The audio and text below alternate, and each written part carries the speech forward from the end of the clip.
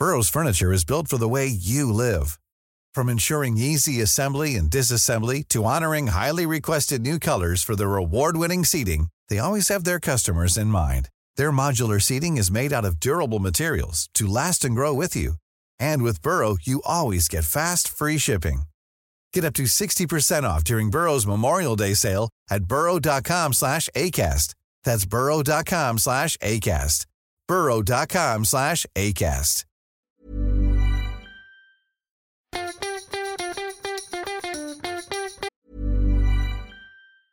Planning for your next trip?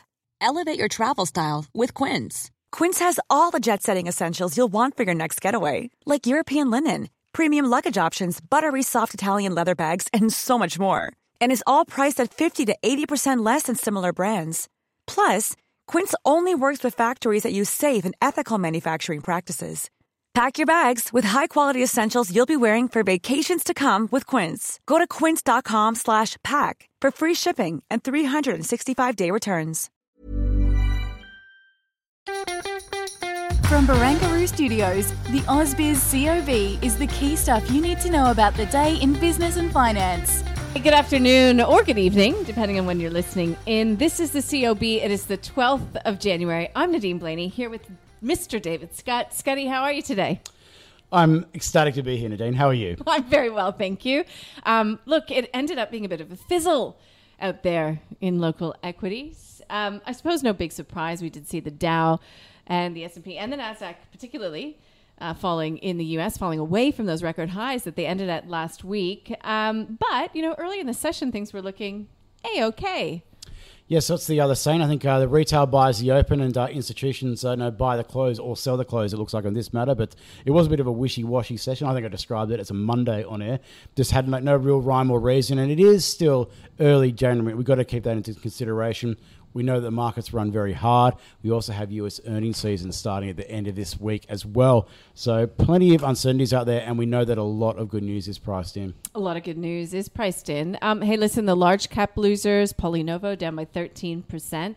Disappointing sales in October and November, primarily behind that. Oz Minerals was down as well. No big surprise, we did see copper prices hit pretty hard. And on the other flip side of things, I think it's pretty interesting. A continuation of the theme that we were chatting with Martin Crabb about to end the session on air, at least. ARB and Super Retail doing really well, up by close to 6% apiece. It's this, our conversation with Belinda Allen from CBA. People are spending on goods. It's evidenced in that spending data that they're getting through. And no big surprise, really, as to why. Yeah, we don't have much choice when it comes to where you can spend your money these days. And I do question, though, what some of these trends, though. There's a few things that are in my mind when it comes to these retailers. First is, how much of this is bring forward of spend that would have occurred in the future, leaving like an air pocket as such, maybe in FY22 and beyond. So that's a question mark as well. Another thing that a lot of people talk to is the amount of excess savings that are sitting in savings accounts around the world. Now, there's no doubt that's like we're talking absolutely in excess of, here in Australia alone, more than 100 billion more than what was otherwise be the case. But I'm starting to go and question whether that money is being held by households that are likely to go and spend it, or is it going to be held by high-income households that potentially may just be holding off, waiting to go and do something until the time arises. If that's the case, maybe these tailwinds for spending might not go and persist for as long as markets are currently expecting. Well, what we've had, though, is a whole bunch, a raft of expectations being finessed from these big retailers. And I think the list is getting quite long. Shaver Shop, Dusk, Accent Group, Adairs, Beacon Lighting, Nick Scali. And then Super Retail was up on the back of a broker upgrade. So, yeah, just an interesting space of the market to continue to watch. What else were we watching today? I think we'll dive right into it. Let's get to our... Well, here's a twist. It wasn't our stock of the day. It was, I've said it before. What exactly is it? Is it a digital currency? Is it a store of value? Is it a protection against inflation? What exactly is our topic of the day? Bitcoin. We spoke with Howard Coleman from Team Invest and Gary Glover from Novus Capital to get their take on Bitcoin. My presumption, when it sort of first had its first big bubble, went to 20,000 there, I just figured this is just another tulip mania, another bubble there.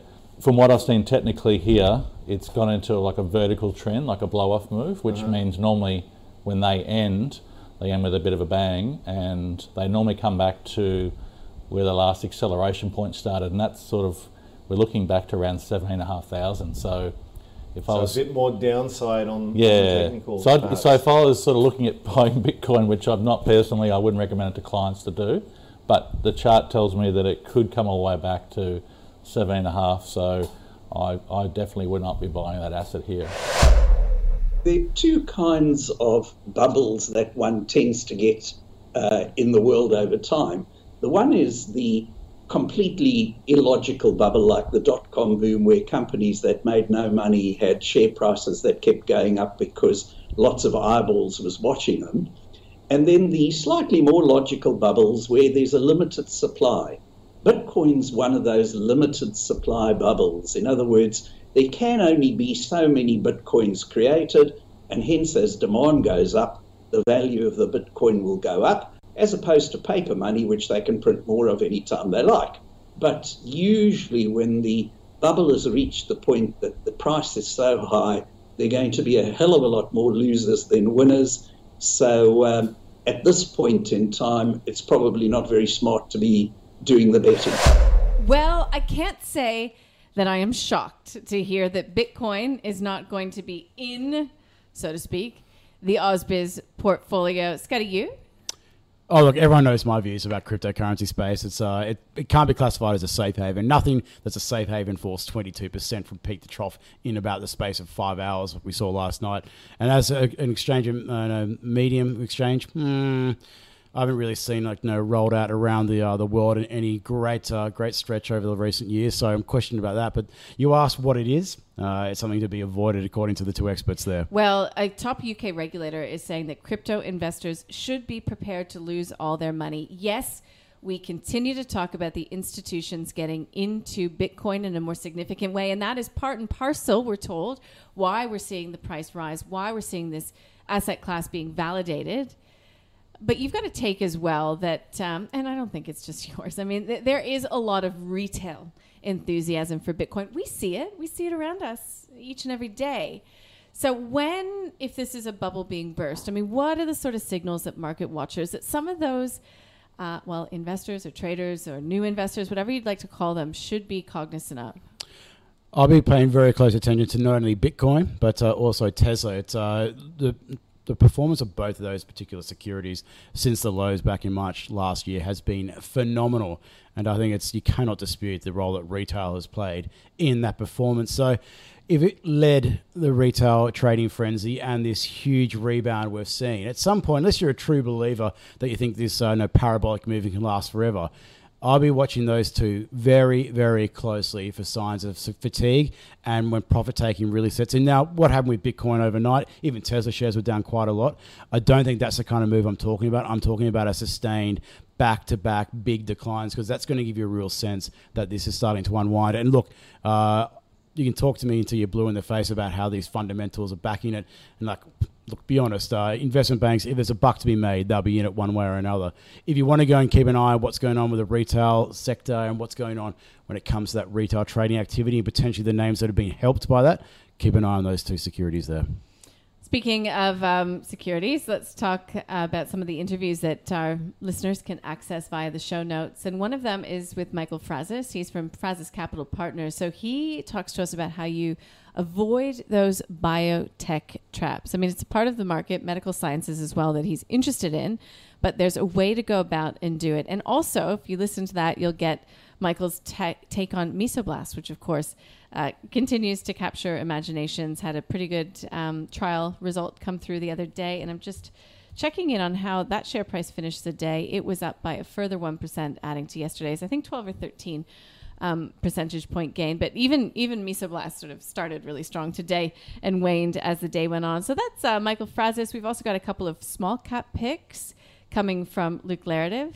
And you had a chat with Sezzle. Did the chat with Charlie Yoakum, the CEO of Sezzle, answer any of the questions that you still have overhanging the buy now, pay later space? Not particularly. I asked him about various things. So I want to go in with their warehousing facilities, which I think when last spoke to them, still about 900 basis points. So that's to go and fund all these purchases through the retailers where these sales are occurring.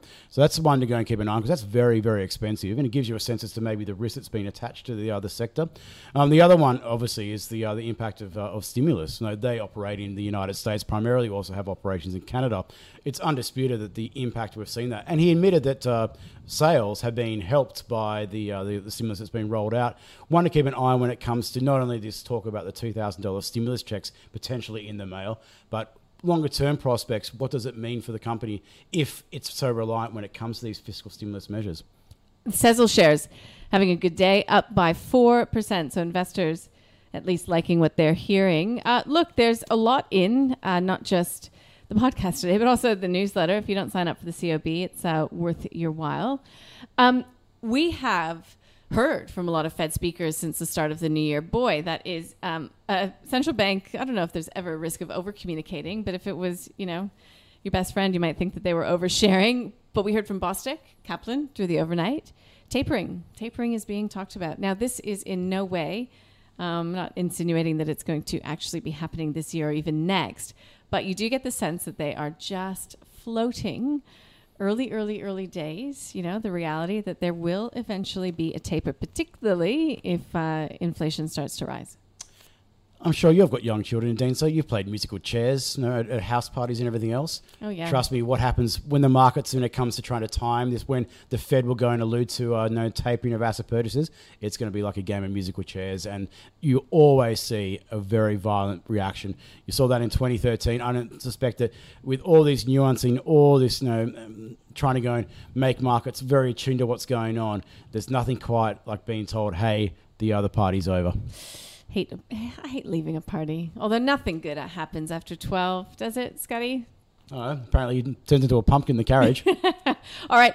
So we will look forward to hearing from more U.S. Fed speakers. We get a U.S. JOLTS job report. It's for November, so very backward looking, but puts more color on the table in terms of a potential double dip recession. We know what's happening with COVID there. But, the Biden administration perhaps coming to the rescue there in terms of that massive stimulus spend. We'll get the details on that come Thursday. ABS job vacancies for November coming out. Feels a bit dated. It's for November. We did get the ANZ job ads read earlier this week, which was pretty strong. It looks like the jobs market is doing quite well here in Australia. So we'll be getting analysis on both of those data points that are being released. Look, we've got the MD of Real Energy tomorrow. We've got the CEO of Nuhira. We've got the CEO of Freelancer. We've got the MD of Chalice Mining. So it sounds like, Scotty, it's going to be another fun day here at AusBiz. Talking to those companies and the chief executive, get the pulse of what they're thinking about in 2021. So it'd be very interesting to see what their take is. Okay. And also, as always, we'll be on Twitter checking out what's happening as this London market starts to open. We'll be watching Bitcoin. We'll be watching gold. And we're gearing up for quarterly reports coming out in the US as well. So lots happening. There will be. The traditional lowballing from analysts will be no doubt a feature, but we'll see how the market's going to react. We know that if it's not an 80% beat rate, there's something wrong. So we'll see how the markets take the earnings outlook that's provided. You know what I love? I love waking up in the morning and reading the first line in all of the market summaries to see what everybody puts down, either the selling or the buying. And I saw this morning, Scotty, that investors were starting to focus more on valuations, and that was perhaps one of the reasons why we saw the market fall. I don't know. I read things about why how now? apparently now we're concerned about the pandemic. Yeah. It only took us 12 months to go and get there, but look, there's lots of narratives out there. We know that a lot of it is driven by sentiment, so keep that in mind when you read those articles out there. I'm one of the people who used to go and write them. Yeah. It's all about, realistically, a lot of these movements are just based on sentiment, not based on any events. But, of course, there are occasions where the markets can be moved, and the Federal Reserve is one of those. Okay, so we are looking forward to catching up with you. We are live on the live stream from 10 a.m., and you can catch up with all of the interviews we've done today via the website or the app. Scotty, I'll see you tomorrow. Sounds good. See you then.